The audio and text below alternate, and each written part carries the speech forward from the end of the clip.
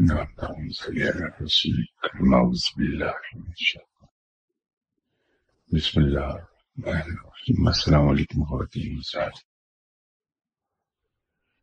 پچھلی کچھ اتوار سے سوالات زیادہ جمع ہو گئے ہیں. آج ہم سوالات ہی کے جوابات سے شروع کریں گے. یہ کسی صاحب کا سوال ہے کہ کیا صاحب طریقت کشف و الہام کے دعوے دار نبوت کے دعوے دار ہیں؟ ہرگز ایسا نہیں ہے.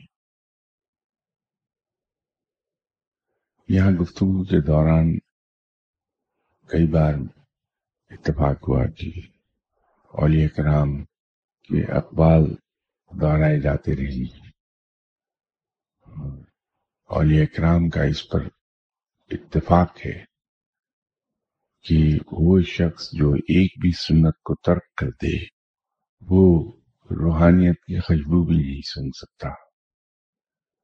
تو جہاں سنت کی پابندی کا یہ عالم ہو تو مسلمان ہونے کی ابتدا ہی یہاں سے ہے کہ اللہ ایک ہے، آپ صلی اللہ علیہ وسلم اس کے سچے رسول صلی اللہ علیہ وسلم ہے، قرآن پاک الہامی کتاب ہے.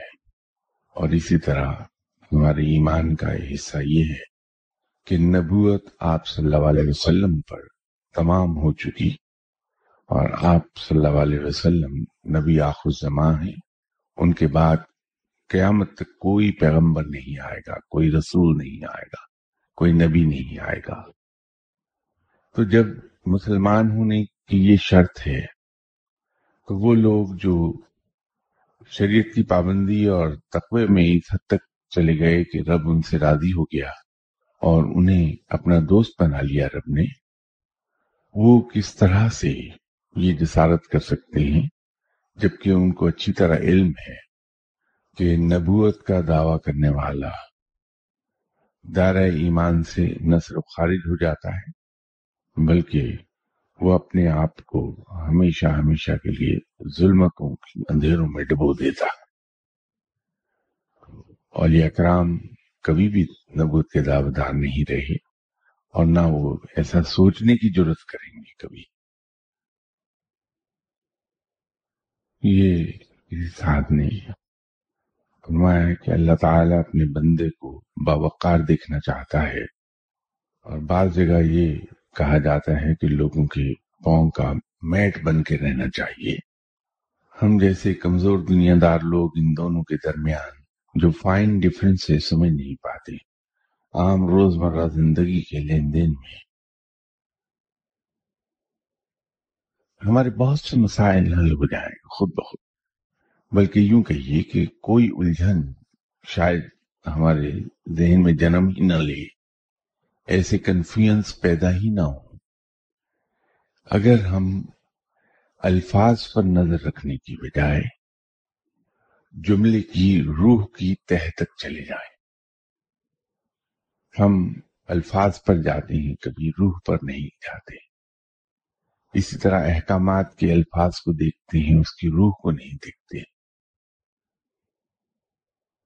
جب یہ کہا جاتا ہے کہ انسان کو فٹ میٹ بن جانا چاہیے تو اس سے مراد یہ نہیں کہ آپ زمین پہ لیٹ جائیے کسی کمرے کے دروازے کے آگے اور لوگ اپنے جوتے آپ پر رگڑ کر صاف کرتے ہوئے اندر داخل ہوں. یہ جب ہم کلاس 3 یا 4 میں پڑھتے تھے تو ایک قصہ اس وقت ہم نے سنا تھا کہ کسی سردار جی کو لوگوں نے دیکھا کہ وہ زمین پر مٹی میں لوٹ پوٹ ہو رہے ہیں. تو کسی نے پوچھا کہ سردار جی کیا ہوا، یہ کیا کر رہے ہیں؟ کہا کہ چپ کر جاؤ، میں آج ابھی سن کے آیا ہوں کہ دانہ خاک میں مل کر گلو گلزار ہوتا ہے. تو میں اس وقت سے ڈرتا ہوں کہ کہیں یہ الفاظ سن کے کوئی صاحب کسی کمرے کے دروازے کے باہر لیٹے ہوئے نظر آئے کہ میں سن کے آیا کہ فٹ میٹ بن جائیے. فٹ میٹ بننے سے مراد یہ ہے کہ عاجزی کہ اس مقام پر چلا جائے، اپنی جھوٹی انا کو ختم کر دے اور وہ جو ہم نے اپنے اندر بت پالے ہیں، جھوٹی عزت کا بت ہے، علم کا بت ہے، तकवे का बुत है, परहेजगारी का बुत है, और तो और जहालत का बुत है।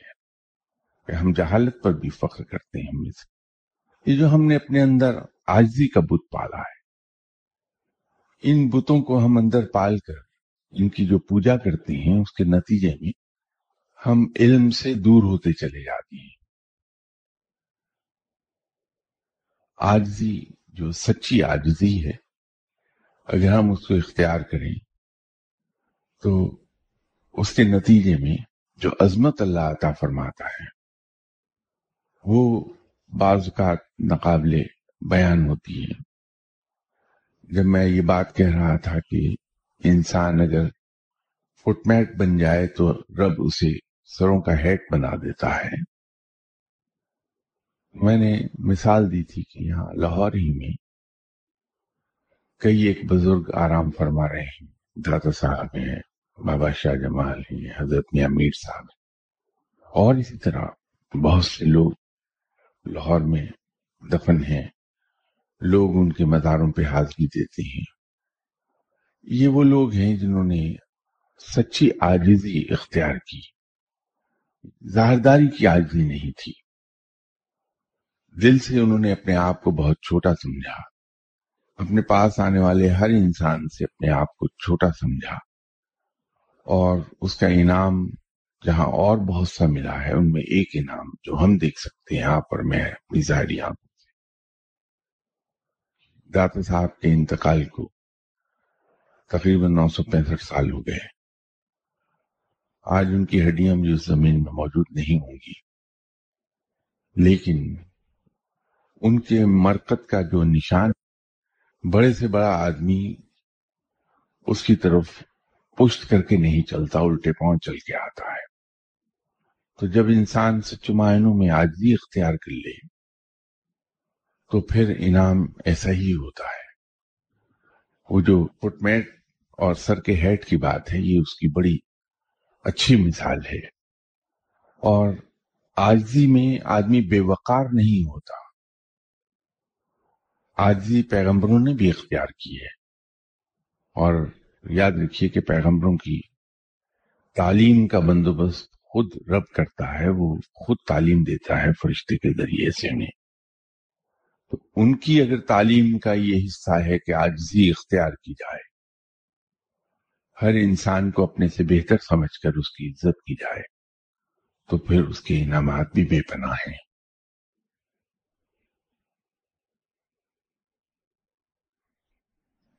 किसी साहब ने कुरान पाक की सूरह नंबर 14 की आयत नंबर 22 के बारे में लिखा है कि And Satan will say, when the matter has been concluded, indeed, Allah had promised you the promise of truth, and I promised you, but I betrayed you.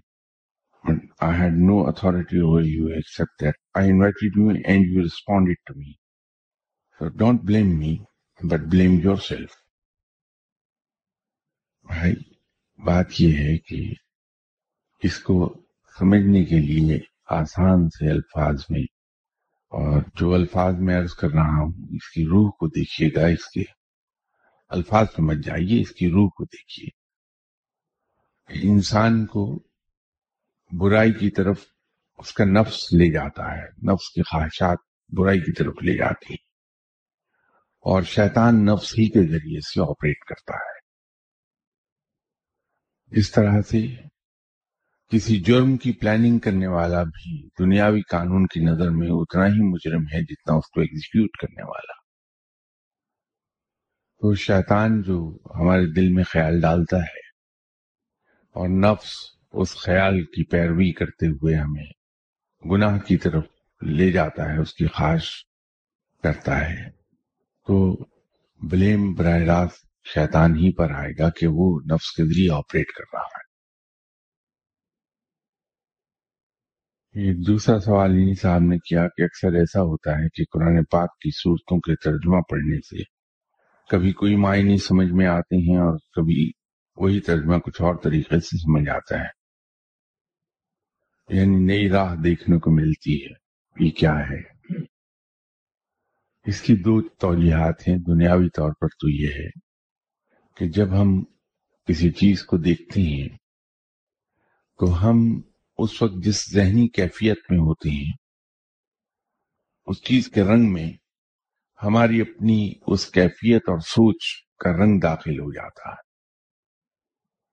بالکل اسی طرح ہے کہ ہم کہیں اگر بیٹھے ہیں تو کوئی شخص ہمیں کوئی بری بات کہہ دے تو بعض اوقات ہم ہنس کے ٹال دیتے ہیں. وہی بری بات کسی اور وقت پر کہے اور ہم ذہنی طور پر جھنجھلائے ہوئے ہوں تو وہ ہمیں اتنی بری لگتی ہے کہ ہم کہنے والے سے لڑ پڑتے ہیں. بات اور جملہ معنی ایک ہی ہوتی ہے، ان کے الفاظ بھی ایک ہی ہوتے ہیں. تو انسان کے اندرونی کیفیت بہت سے رنگ دکھاتی ہے. انسان کی اپنی اس وقت کی سوچ انسان کو ایک مایوپک ویو دیتی ہے اصل میں چیزوں کا. اکثر اوقات دیکھا ہوگا کہ کوئی نقطہ کسی کتاب میں اگر بیان کیا گیا ہے تو ہم اسے بار بار پڑھتے ہیں لیکن وہ نقطہ سمجھ میں نہیں آتا. لیکن کبھی ایسی ایک دم اس کو پڑھا تو فلیش ہوتا ذہن میں کہ اس کا تو مطلب یہ تھا. تو مہینوں کی کوشش جس نتیجے پر نہیں ہمیں پہنچا پاتی، ایک لمحے میں ہم اس نتیجے پہ جا پہنچتے ہیں. وہ ہماری ذہنی کیفیت ہے، ہمارے اندر کی کیفیت ہے. یہ تو اس کی سائنسی توجیہ ہے، دنیاوی علم سے اس کی توجیہ ہے. روحانی طور پہ یہ کہا جاتا ہے کہ قرآن پاک کے ایک ظاہری معنی ہیں اور 10 مخفی معنی ہیں. انسان کی روح پاکیزگی اور بالیدگی کے جس مقام پر پہنچتی جاتی ہے، قرآن پاک کے مخفی معنی اسی حساب سے، اسی درجے سے انسان کی سمجھ میں آنے لگتے ہیں. اگر ہم بعض کا پاکیزہ خیالات میں ہوتے ہیں کافی دیر سے اور اس وقت اگر قرآن پاک کے معنی دیکھیں گے تو ہمیں اس میں اور روشنی دکھائی دے گی. اگر ہم ذہنی طور پر سوچ کے لحاظ سے ہماری سوچ اتنی پاکیزہ نہیں کسی وجہ سے، تو اسی قرآن پاک کی اسی آیت کے معنی ہمیں کچھ اور سجھائی دیں گے. تو ہمارے اندر کی کیفیات یہ رنگ ہمیں دکھا دیتی ہیں. اسی لیے میں ایک عرض کیا کرتا ہوں کہ قرآن پاک کو پڑھتے رہیے، اس کے ترجمے کو پڑھتے رہیے، جو سمجھ میں آتا ہے آنے دیجیے، اس پہ کنفیوز مت ہوئیے. دوسرا، ہمیشہ ایک بات میں یہاں عرض کیا کرتا ہوں کہ ایک آیت کا آپ بعض کا حکم کرتے ہیں کہ میں اس کا ترجمہ اور اس کی تشریح بیان کر دوں، تو میں ہمیشہ آپ سے یہ عرض کرتا ہوں کہ قرآن پاک کی کسی ایک آیت کو انڈیپینڈنٹلی دیکھیں گے تو معنی بدل جائیں گے، اس کی بیک گراؤنڈ ہماری سمجھ میں نہیں آئے گی. کیونکہ قرآن پاک کی 2 ترتیبیں ہیں. ایک تو ترتیب نزولی ہے کہ جس ترتیب سے قرآن پاک نازل ہوا، اور ایک ترتیب کتابی ہے جو ہمارے سامنے ہے. یہی وجہ ہے کہ ایک ہی سبجیکٹ پر ہمیں 30 سپاروں میں مختلف جگہوں پر مختلف آیات مل جاتی ہیں. تو جب تک کہ ان تمام آیات کو اکٹھا کر کے اس کا ترجمہ ہم نہیں دیکھتے تو قرآن پاک کی اس آیت کے معنی ہماری سمجھ میں نہیں آئیں گے، ہم دھوکہ کھا جائیں گے اس میں. ایک دوسری توجہ اس کی یہ ہے کہ قرآن پاک کی ایک خاص ترتیب ہے. قرآن پاک کی جو پہلی سورہ ہے، سورہ بقرہ، 28 سپاروں پر محیط ہے. یہ اصل احکامات کا جست ہے. یہ میں اس کو سمجھنے کی آسانی کے لیے کہتا ہوں کہ انسان کی زندگی گزارنے کا ایک آئین ہے، وہ اسلام کا آئین ہے. 28 سپارے جو ہیں سورہ بقرہ کی صورت میں، باقی 27.5 سپارے اس آئین کی تشریح ہے. کبھی آپ یہ دیکھیے کہ کوئی بھی زندگی کا شعبہ ہو، زندگی کی کوئی ڈائمینشن ہو، زندگی کا کوئی پہلو ہو، اس سے متعلق احکامات ہمیں سورہ بقرہ میں ضرور ملیں گے. مختصر ہے وہ. اگر اس کی تشریح دیکھنی ہے تو پھر باقی 27.5 سپاروں میں اس کی تشریح ہمیں مل جائے گی کہیں نہ کہیں. تو ان احکامات کو اس تشریح کے ساتھ جب ہم دیکھتے ہیں تو بڑے صحیح نتیجے پہ پہنچتے ہیں. بعض کا کسی ایک مسئلے پر ایک آیت کہیں ہمیں ملتی ہے تو 6-7 آیات اسی مسئلے سے متعلق باقی صورتوں میں مل جاتی ہیں. تو ان کو اگر ہم نکال لیں اور اکٹھا کر کے پڑھیں، ایک دوسری آیت کے معنوں کی روشنی میں دیکھیں تو معنی بڑے واضح ہو جائیں گے. تو قرآن پاک کو ہم پڑھیں، اس کے معنی سمجھیں. دیکھنے سے زیادہ، سیکھنے سے زیادہ سمجھنا بڑا ضروری ہے اس کا.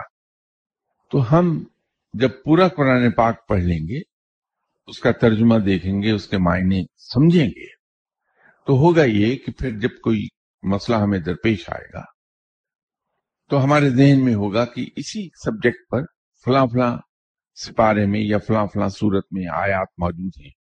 تو ان کو بھی جب آپ نکال کے ایک دوسرے کے ساتھ انٹیگریٹ کر کے پڑھیں گے تو اس کے معنی صحیح طریقے سے سمجھ میں آ جائیں گے. اور اگر یہ غلطی ہم کرتے رہیں گے کہ ایک ہی آیت کو پکڑ کے ہم اس کے معنی دیکھ لیں، نتیجہ یہ ہوگا کہ ہم الجھتے رہیں گے کہ اس کے معنی ہیں کیا اصل میں. کسی صاحب نے سوال کیا ہے کہ یہ جو معاشروں میں تبدیلی آتی ہے، نیچے سے اوپر کی طرف آتی ہے یا اوپر سے نیچے کی طرف؟ مثال کے طور پر کہا جاتا ہے کہ جیسے عوام ویسے ہی حکمران. تبلیغ جماعت والے اور صوفیہ کرام بھی یہی کہتے ہیں کہ بندہ انفرادی طور پر ٹھیک ہو، اچھا حکمران بھی آ جائے گا جب قوم اچھی ہوگی. لیکن جب تاریخ دیکھیں تو نظر آتا ہے کہ قومی اخلاقی تنزلی کا شکار تھی، ان میں سے ایک نیک بندہ حکمران بنا اور پوری قوم کو ٹھیک کر دیا.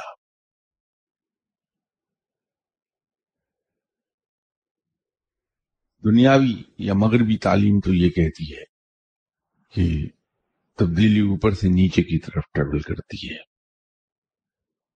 لیکن روحانیت میں یہ کہا جاتا ہے کہ انسان خود ٹھیک ہو جائے، باقی لوگ خود بخود ٹھیک ہو جائیں گے. روشنی سے دیا نہیں جلتا،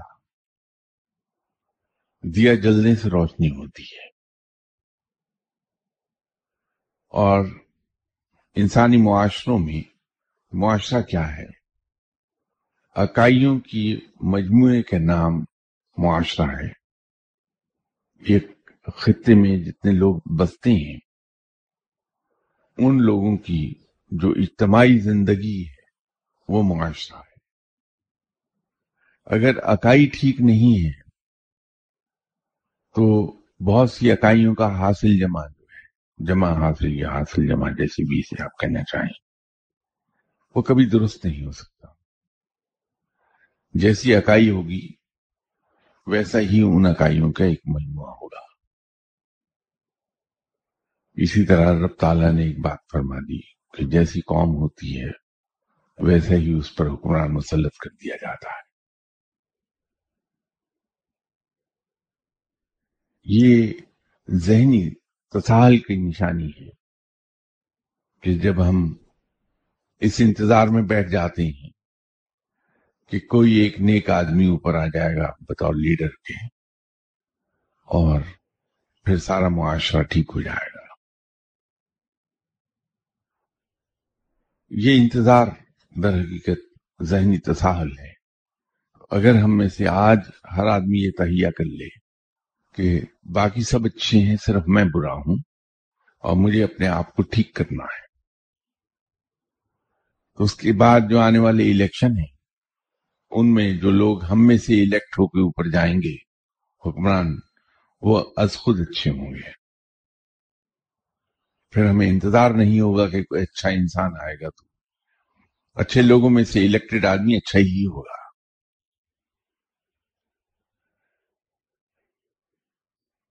ان کا دوسرا سوال یہ ہے کہ ایک دفعہ محترم جناب صوفی برکت صاحب رحمۃ اللہ علیہ صاحب کی دارالاحسان جانے کا اتفاق ہوا. وہاں ایک مینار زیر تعمیر ہے، مینار صفا کے نام سے.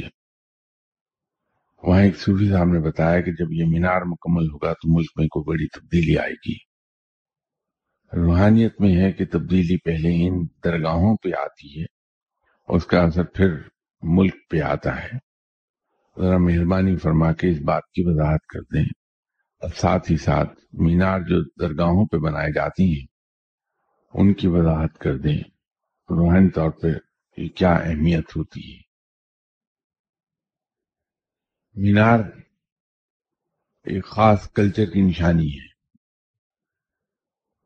کلیسا گرجے کو آپ دیکھیں گے تو ایک مخصوص طرز تعمیر اس کی دکھائی دے گی، اور ہم اس عمارت کی طرز تعمیر کو دیکھ کے یہ سمجھ جائیں گے کہ یہ گرجا ہے۔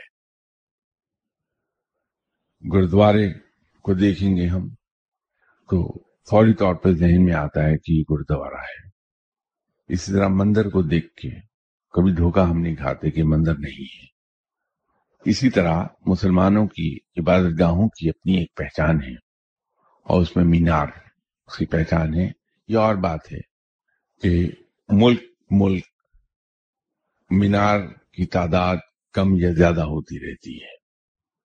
ہمارے یہاں 4 مینار ادھر حقیقت ڈپکٹ کرتے ہیں 4 خلفائے راشدین کو، اور اس کے اندر جو گنبد ہے وہ نشانی ہے کہ ہم آپ صلی اللہ علیہ وسلم کی امتی ہیں۔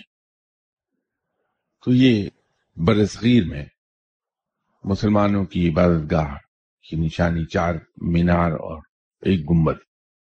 ترکی میں 1 مینار بھی ملے گا آپ کو، 3 بھی ملیں گے۔ سعودی عربیہ میں 3 مینار بھی دکھائی دیں گے آپ کو، 1 بھی دکھائی دے گا۔ تو یہ صرف اس کو ظاہر کرتے ہیں۔ جناب صوفی برکت صاحب بہت بلند پایا صاحب علم گزرے ہیں، اللہ تعالیٰ ان کو غریق رحمت کرے اور اللہ ان کے درجات بلند فرمائے۔ میں نے یہاں پچھلی اتوار بھی کسی صاحب نے ایک بزرگ کے بارے میں پوچھا تھا مجھ سے، تو انہوں نے یہ فرمایا، تو میں نے ایک عرض کی تھی کہ میں نہیں سمجھتا کہ میں اس کا اہل کہ کسی صاحب علم کی فرمائی ہوئی بات پر کامنٹ کر دوں، کیونکہ شاید میں نے یہاں کسی وقت ذکر کیا تھا کہ آکسفورڈ یونیورسٹی میں ایک پروفیسر صاحب اپنے class the works by Shakespeare وہ پڑھا رہے تھے۔ تو جب وہ شیکسپیئر کی تمام تحریریں پڑھا چکے، اس کو ایکسپلین کیا، بڑی محنت سے سمجھایا، تو انہوں نے اینڈ پر کلاس سے پوچھا کہ آئی ہوپ کہ آپ سب شیکسپیئر کو اچھی طرح سمجھ گئے۔ تو تمام اسٹوڈنٹس نے کہا کہ جی ہاں بالکل۔ تو انہوں نے کہا کہ ہاتھ کھڑا کریں جو شیکسپیئر کو سمجھ سکا۔ تو پوری کلاس نے ہاتھ کھڑے کر دیے ماں سوا ایک اسٹوڈنٹ کے۔ تو پروفیسر پریشان ہوئے کہ میرے پڑھانے میں کہاں کمی رہ گئی جو یہ بچہ سمجھ نہیں سکا۔ تو انہوں نے اس سے مخاطب ہو کے کہا کہ شیکسپیئر کے کاموں میں کیا چیز نہیں آپ کی سمجھ میں آئی تاکہ میں دوبارہ پڑھا دوں گا۔ انہوں نے کہا جی پورا شیکسپیئر۔ تو انہوں نے کہا کہ باقی تو سب سمجھ گئے تو آپ کی سمجھ میں کیوں نہیں آئی؟ انہوں نے کہا میرا خیال ہے کہ شیکسپیئر کے وقت کو سمجھنے کے لیے مجھے شیکسپیئر سے بڑا ہونا ضروری ہے، جو میں ہوں نہیں، اس لیے میں اس کے کام کو سمجھ نہیں سکتا۔ تو حضور بات یہ ہے کہ آپ اتنے چھوٹے اور معمولی آدمی کے پاس آتے ہیں جس کے پاس نہ کوئی علم ہے، نہ کوئی بصیرت ہے، نہ کوئی فہم ہے۔ آپ جب ان بڑے بزرگوں کے کسی بات پر کامنٹ کرنے کے لیے کہتے ہیں تو سوائے اس کے کہ میں اپنی کمائیگی کا آپ سے اظہار کر دوں، اور میں اسے کر نہیں پاتا۔ دنیا میں جتنے بھی لوگ ہیں جو کام کر رہے ہیں، خدمت کر رہے ہیں، اللہ کا علم پھیلا رہے ہیں، جس رنگ میں بھی، جس طرح سے بھی، میری ذاتی رائے یہ ہے کہ وہ مجھ سے کہیں بلند لوگ ہیں۔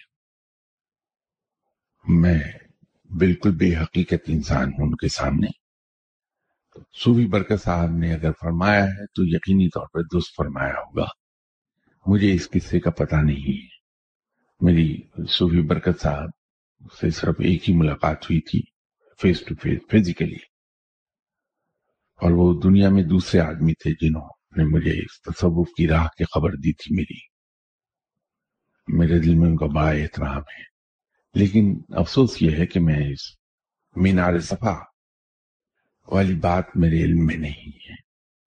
بہرحال اتنا ضرور ہے، یہ تو میں نہیں کہہ سکتا کہ مینار کے پورے ہونے پر تبدیلی آئے گی، اس سے پہلے یا اس کے بعد آئے گی. یہ صوفی صاحب نے جو فرمایا ہوگا یقینی طور پہ درست ہوگا. لیکن اتنا میں ضرور جانتا ہوں کہ پاکستان کی بہتری کے لیے تبدیلی زیادہ دور نہیں ہے. جسے ہم انگریزی میں کہتے ہیں it is just round the bend. یہ تبدیلی آنے کو ہے اور انشاءاللہ ضرور آ کے رہے گی. اللہ تعالیٰ سے بہتری فرمائے گا انشاءاللہ.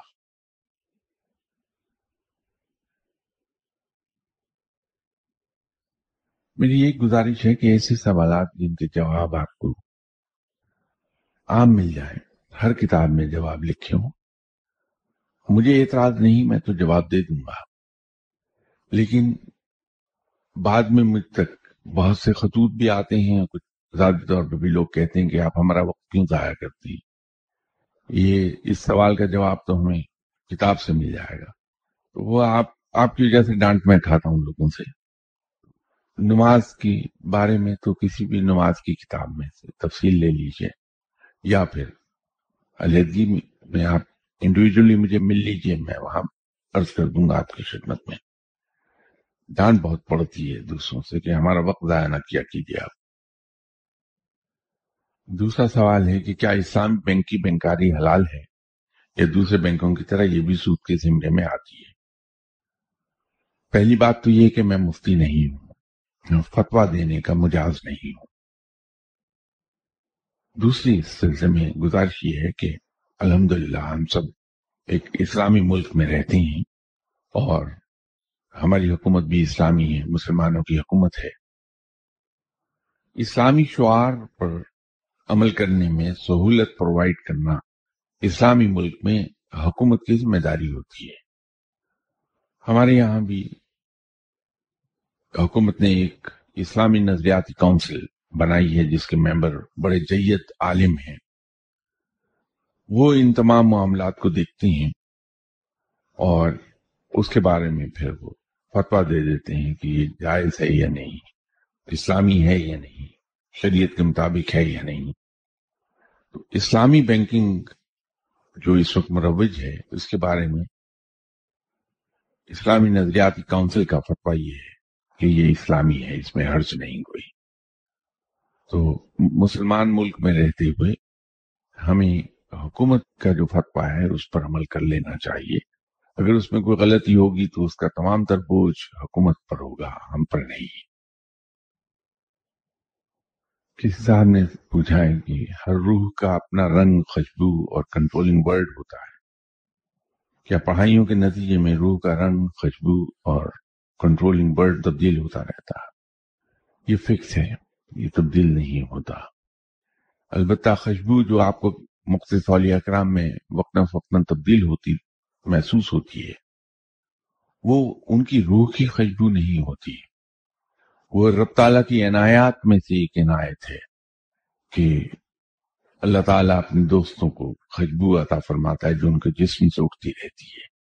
آپ اللہ کے دوستوں کے جسم کے کسی حصے کو سونگیں گے، وہاں خوشبو مختلف آپ کو ملے گی. وہ انعام ہے اس پڑھائی کا، اور اس پڑھائی کی خوشبو ہے جس کا وہ ورد کرتا رہتا ہے. تو جب بھی وہ کسی پڑھائی کا ورد لمبے عرصے تک کرے گا، اس کے جسم سے خوشبو اٹھتی ہوئی آپ کو محسوس ہوگی.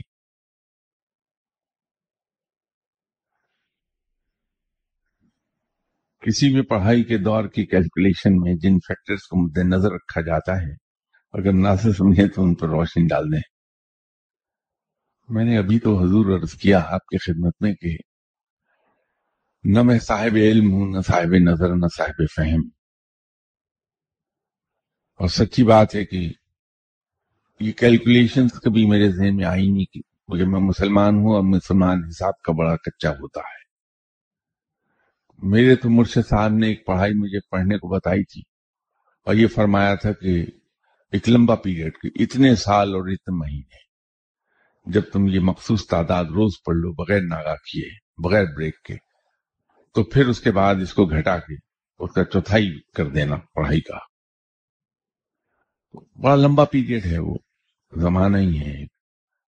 تو پتہ یہ لگا کہ جب وہ اس کا دور پورا ہوا تو اس وقت تک میں اس پڑھائی کا اتنا اس نشے کا عادی ہو گیا تھا کہ جس دن آخری دن تھا اس دن جان بوجھ کے ناغہ کر لیا اور اگلے دن سے نیا دور شروع کر لیا. اس بات کو کوئی 35-36 سال ہو گئے ہیں. میں یہ حرکت کر چکا 3 بار کہ جہاں وہ وقت پورا ہونے کو ہوتا ہے آخری دن چپ چاپ ناغہ کر لیتا ہوں، اگلے دن سے پھر پوری پڑھائی شروع ہو جاتی میری، تو تعداد ہی نہیں پوری. اللہ کو یاد کرنے میں کیلکولیشنز کیا کرنی بھائی، اس کا حساب کیا رکھنا. جس رب نے کبھی مجھے عطا کرتے وقت کوئی حساب نہیں رکھا، مجھ پر عنایات بغیر حساب کے، رزق عطا فرمایا تو بغیر حساب کے عطا فرمایا، رحمتیں نازل کی تو بغیر حساب کے کی. میں بھائی اس کو پکارتے وقت کیلکولیشنز کے چکر میں کیوں پڑوں؟ ان چیزوں سے دور رہیے. روحانیت میں کبھی کسی کو کچھ نہیں ملا جس نے حساب کتاب میں زندگی گزاری ہے. جس نے گن کر رب کو پکارا ہے اس کو کچھ نہ ملا. جس نے عشق میں ڈوب کے رب کو پکارا اسے تھوڑے ہی عرصے میں رب مل گیا ہے. ان چیزوں سے رب کو پکارنے میں حساب کیسا؟ تیسرا سوال انسان نے کہا ہے کہ ہر صدی کے آخر میں جو مجدد آتا ہے وہ کسی خاص خطے یا معاشرے کے لیے ہوتا ہے یا تمام امت مسلمہ کے لیے. ایک وقت میں پوری دنیا میں کتنے مجدد دین کی تجدید کی اسائنمنٹ پر کام کر رہے ہوتے ہیں. مجدد پوری اسلامی دنیا کے لیے ہوتا ہے، لیکن جس ملک میں پیدا ہوا جہاں وہ بیٹھا ہے ظاہر ہے اس کے اثرات وہاں زیادہ ہوں گے اور اس کی زبان بھی وہی ہوگی، اس کی زندگی کا اسلوب بھی وہی ہوگا جس معاشرے میں وہ پیدا ہوا ہے یا جس خطے میں وہ اس نے جنم لیا ہے. لیکن وہ کام جو اس کے ورکس ہیں وہ پوری دنیا کے لیے پیغام ہوتے ہیں، پوری اسلامی دنیا کے لیے. ایک وقت میں ایک ہی مجدد پیدا ہوتا ہے، دو نہیں ہوئے کبھی.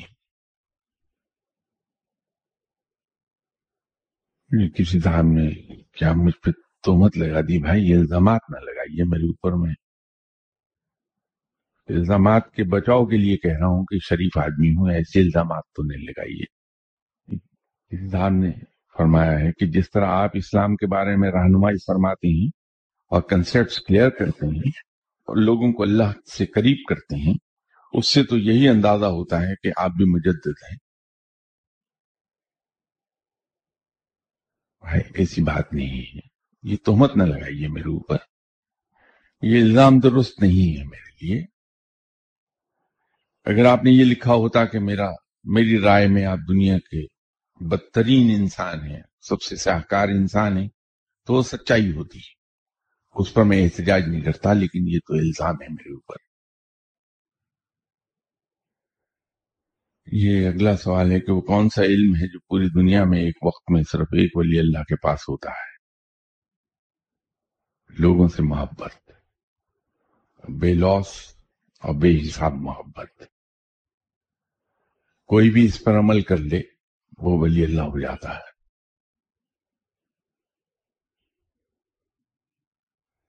ایک اسلام نے لکھا ہے کہ آپ سے رب تعالیٰ کی وجہ سے محبت کرتے ہیں. آپ سے ملاقات و زیارت کا مقصد ماسوائے اس کی نہیں کہ رب تعالیٰ کی محبت حاصل ہو. بہت سی باتیں کرنا پوچھنا چاہتے ہیں لیکن کہہ نہیں پاتے.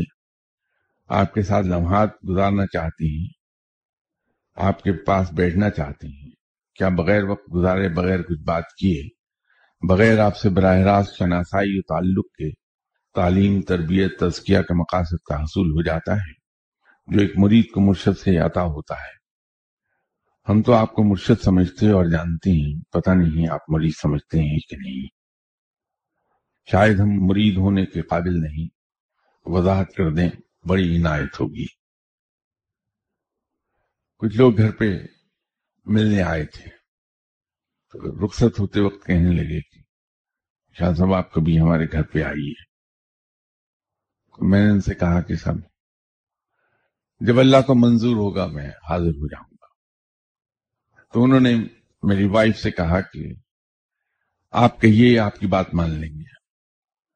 تو نے کہا کہ میں ابھی کہہ دیتی ہوں لیکن اس سے پہلے میری ایک درخواست آپ مان لیں کہ شاہ صاحب سے کہیے کہ کبھی اپنے گھر بھی آ جایا کریں. حضور میں آپ کی ساری بات کے جواب میں دو ہی باتیں کہہ سکتا ہوں کہ اگر آپ مجھ سے پیار کرتے ہیں اللہ اس کی آپ کو جزا عطا فرمائے, اللہ آپ کو خوش رکھے, اللہ آپ پہ اپنی رحمت نازل فرما دے. اور میرے ساتھ وقت گزارنے کی بات رہی تو پھر میں نے اس کا جواب آپ کی خدمت میں پیش کر دیا کہ جس انسان کے پاس اپنے گھر جانے کا وقت نہیں ہے وہ کہاں کسی کے ساتھ اور وقت کیا گزارے گا. جہاں تک مجھ سے اکتساب فیض کی بات ہے, ابھی کچھ دیر پہلے میں نے عرض کیا تھا کہ بھائی میں کون سا کوئی اچھا انسان ہوں جو آپ کو اچھائی سکھاؤں گا, اور میں کہاں کا نیک جو مجھ سے کوئی نیکی آپ کو ملے گی. کسی بھلے اور نیک انسان کو پکڑ لیجئے, بہت لوگ ہیں, تاکہ کچھ آپ وہاں سے حاصل کر پائیں. مجھ سے سوائے گناہوں کی تعلیم کے اور کیا لیں گے آپ. کسی بھلے آدمی کو مرشد پکڑیے تاکہ آپ اچھی راہ چل سکیں. جی صاحب نے یہ خط لکھا تھا, کل مجھے ملا, اس میں سوالات ہیں, اور چونکہ میں زیادہ لمبا وہ لکھنے کی عادت نہیں, نوکری اس قسم کی رہی کہ بہت ہی ارلی ایج میں مجھے اسٹینو اور پھر اس کے بعد پی اے اور اس کے بعد سیکرٹری مل گیا. تو غالباً 72 کے بعد سے ہاتھ سے لکھنے کی عادت رہی نہیں. تو اس کا جواب میں, اور ویسے بھی بہت لمبا جواب ہے, یہ اس لیے اس کا جواب یہاں دے رہا ہوں, اور اس جواب کی ریکارڈنگ ان صاحب کو مل جائے گی. اس کا پہلا سوال تو سورہ قلم کے بارے میں ہے. یہ انشاءاللہ تعالی نیکسٹ سنڈے میں سورہ قلم کے بارے میں تفصیل عرض کر دوں گا, کیونکہ وہ پورا ایک گھنٹے ہی کا ہوگا معاملہ. دوسرا سوال یہ ہے کہ ایک زندہ انسان دوسرے مرنے والے انسان کو اپنی زندگی کے دن کس طرح دے سکتا ہے. مثلا جیسے آپ نے اپنی کتاب میں اپنے مرشد صاحب کی پوسٹ پر جا کر کچھ پڑھا تو آپ کے مرشد نے فرمایا کہ شرارت سے بات نہیں آؤ. بھائی دعا نہ صرف ہر شخص کو کرنی چاہیے, اور دعا ہر شخص کرتا بھی ہے. اگر ایک شخص سے کسی کو پیار ہے اور وہ اس کے مرنے سے پہلے اللہ کے حضور بڑے سچے دل سے, بڑے درد سے اور بڑے اخلاص سے یہ دعا کر دیتا ہے کہ یا باری تعالیٰ تو انہیں زندگی بخش دے, اور اگر ان کی عمر پوری ہو چکی تو بے شک میری زندگی سے کچھ سال لے کے اسے زندگی بخش دے اس وقت. تو رب تعالیٰ دعائیں قبول فرمانے والا ہے, اور امید اس سے یہ ہے, اس کی رحمت سے, کہ وہ شاید کسی انسان کی عمر سے بھی سال نہ لے, اور وہ جس انسان کے لیے دعا کی گئی ہے اس کو مہلت عطا فرما دے, اس کی زندگی دراز کر دے.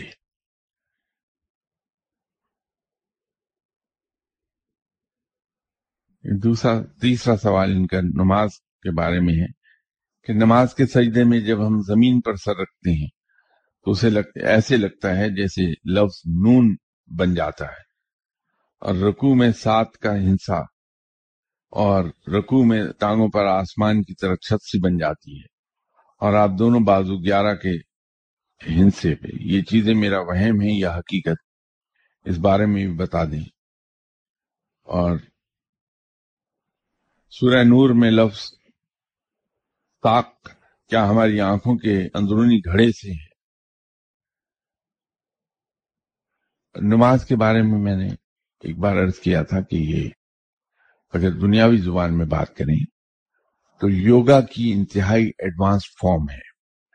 اب جو ریسنٹ तहकीक हुई है योगा पर, तो खुद बुद्ध मत के मानने वाले जहां से ये योगा जहां ज्यादा राइज है, वो इस बात को मान गए हैं कि योगा की इंतहाई एडवांस फॉर्म नमाज है, और अगर कोई आदमी इसे 5 वक्त पाबंदी से पढ़े तो उसके जिस्म के आज़ा एक लंबे अरसे तक कायम दायम रहते हैं, मासवाई इसके कि उसे कोई बड़ी बीमारी हो जाए। बाकी ये कि किस हालत में कौन सा लफ्ज बनता है, ये मैं सब नहीं जानता, ना इस पे कभी गौर किया, ना किसी और साहिब इल्म ने कोई तहकीक की कि मेरे इल्म में आ जाती है बात यह है कि सजदा ताजीम की इंतहा है, और इस दर्जे की ताजीम सिर्फ रब को सदावार है। अब सजदा करते हुए लफ्ज नून बनता है या कोई और हर्फ बन जाए, उससे गर्ज नहीं।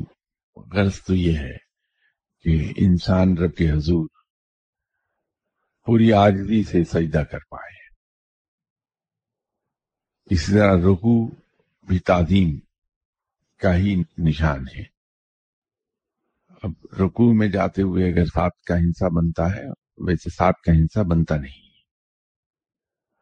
जिस अंदाज में रुकू में जाना चाहिए वो ये है कि हमारी कमर, गर्दन और सर एक लाइन में रहें, या यूं कहिए कि अगर एल को आप खड़ा कर दें तो एल जिस तरह बिल्कुल सीधी लकीर है नीचे आएगा, एक दूसरे के साथ आपके जिस्म को, टांगे और ऊपर के धड़ को 90 डिग्रीज का एंगल बनना चाहिए। वो ना तो कमर कमान हो हमारी, ना उठी हुई हो, कमर बिल्कुल सीधी रहे, और कमर को टांगों के साथ 90 डिग्रीज का एंगल बनाना चाहिए। ये रुकू में जाने का सही आदाब है, सही। इसी तरह जब हम सजदा करते हैं तो हमारा जो माथा और नाक की टिप है ये जमीन को टच करे, और कमर हमारी बिल्कुल सीधी रहे, कमान न बने। सजदा ज्यादा जो बहुत ही मुअद्दब किस्म का है वो वही है। बाकी ये कौन से अदद को जाहिर करता है या कौन सा हर्फ बनता है, मैंने इस पर कभी तहकीक नहीं की है। वो तो सिर्फ रब की बड़ाई को हम बयान करते हैं। इसी तरह जब हम नियत करते हैं और उसके बाद तकबीर ऊला पढ़ते हैं तो हम हाथ कानों तक ले जाते हैं और हथेलियां बाहर को ऐसे होती है। ये 3-4 चीजों को जाहिर करता है कि जब किसी चीज की इंतहा को हम जाहिर करते हैं तो आमतौर पर दोनों हाथ यूं खड़े करते हैं कि बहुत, तो उससे रब ताला की बड़ाई की इंतहा को भी जाहिर हम करते हैं। कान की लौ को हम छूते हैं तो तौबा की निशानी है, अल्लाह के हुजूर हम तौबा के खासगार होते हैं।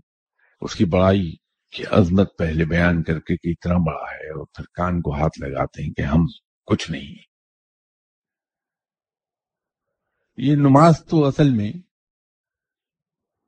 अगर इस पे गौर किया जाए तो रब ताला की शुक्रगुजारी का एक अंदाज है, इकरार है उसकी बुजुर्गी और उसकी बड़ाई का, जो हम 5 वक्त करते हैं कि तू ही तू है, बस हम कुछ नहीं।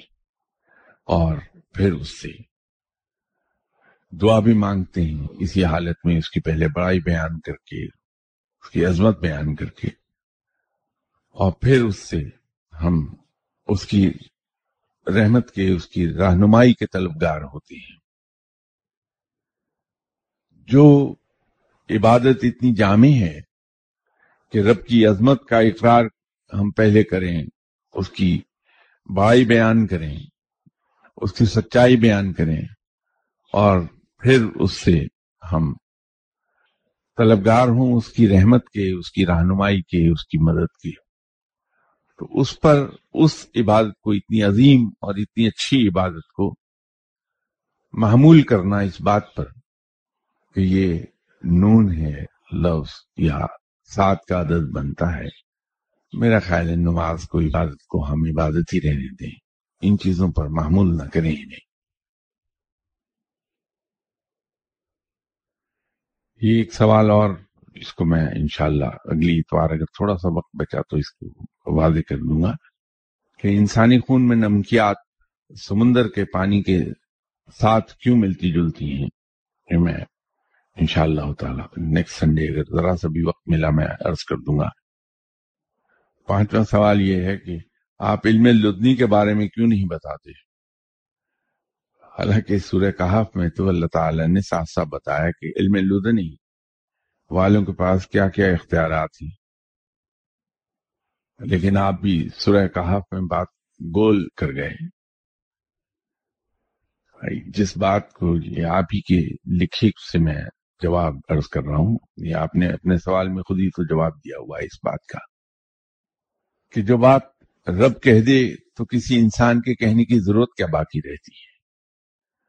اگر آپ سورہ کہف میں ان اختیارات کو تلاش کر پائیں ہیں جو اللہ تعالیٰ نے صاحب علم لوگوں کو دیے ہیں، تو کسی انسان کے بیان کا انتظار کیوں؟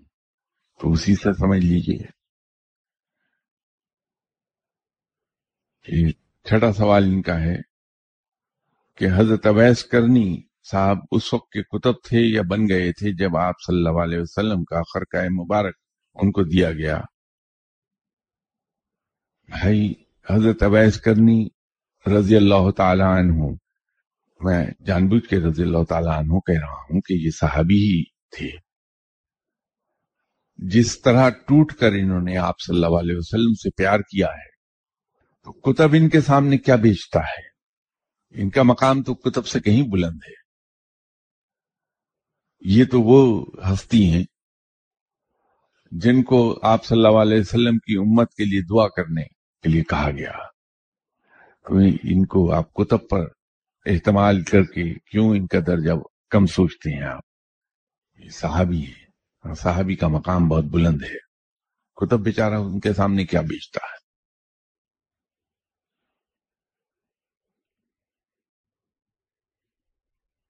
اور میرا آخری سوال یہ ہے کہ اگر 3 تاریخ اتوار کے روز آتی ہے تو عوام پر اتنی سختی کیوں ہوتی ہے؟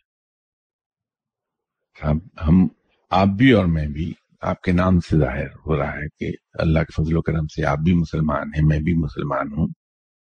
مسلمان کے لیے تمام دن اور تمام تاریخیں رب کی بنائی ہوئی ہیں، سب مبارک ہیں، کیونکہ یہ رب ہی کے بنائے ہوئے دن ہیں اور مہینے ہیں۔ ہاں، کچھ دنوں کو اور کچھ مہینوں کو دوسروں پر فضیلت بخشی ہے رب نے، لیکن ان مہینوں کو فضیلت مل جانے سے دوسرے مہینوں کی اہمیت کم نہیں ہوتی۔ اللہ تعالیٰ نے اس چیز کا فیصلہ قرآن پاک میں کر دیا کہ انسان پر کوئی مصیبت نہیں آتی ماں سوائے اس کے اپنے ہاتھ کے۔ مسلمان ان توہمات میں نہیں پڑتا، شگون نہیں لیتا، اس کو آپ صلی اللہ علیہ وسلم نے منع فرمایا ہے، اور وہ ان لوگوں کے پاس نہیں جاتا جو جادو ٹونے تعویذ کرتے ہیں، دھاگوں پر گرا باندھ کر دیتے ہیں، سے منع فرمایا ہے آپ صلی اللہ علیہ وسلم نے۔ اور ہم اپنے ایمان کو ان چیزوں سے پاک رکھیں کہ جہاں ان توہمات کا ہم شکار ہو جائیں کہ کون سی تاریخ نحس ہے اور کون سی مبارک، کون سا دن نحس اور کون سا مبارک۔ مسلمان کے لیے تمام چیزیں ایکولی مبارک ہیں کہ اللہ تعالیٰ نے بنائی ہیں۔ ہاں، جن دنوں اور مہینوں کو فضیلت بخشی رب نے وہ واقعی افضل ہیں۔ انشاءاللہ تعالی بشرط زندگی اگلی اتوار آپ سے ملاقات ہوگی۔ السلام علیکم۔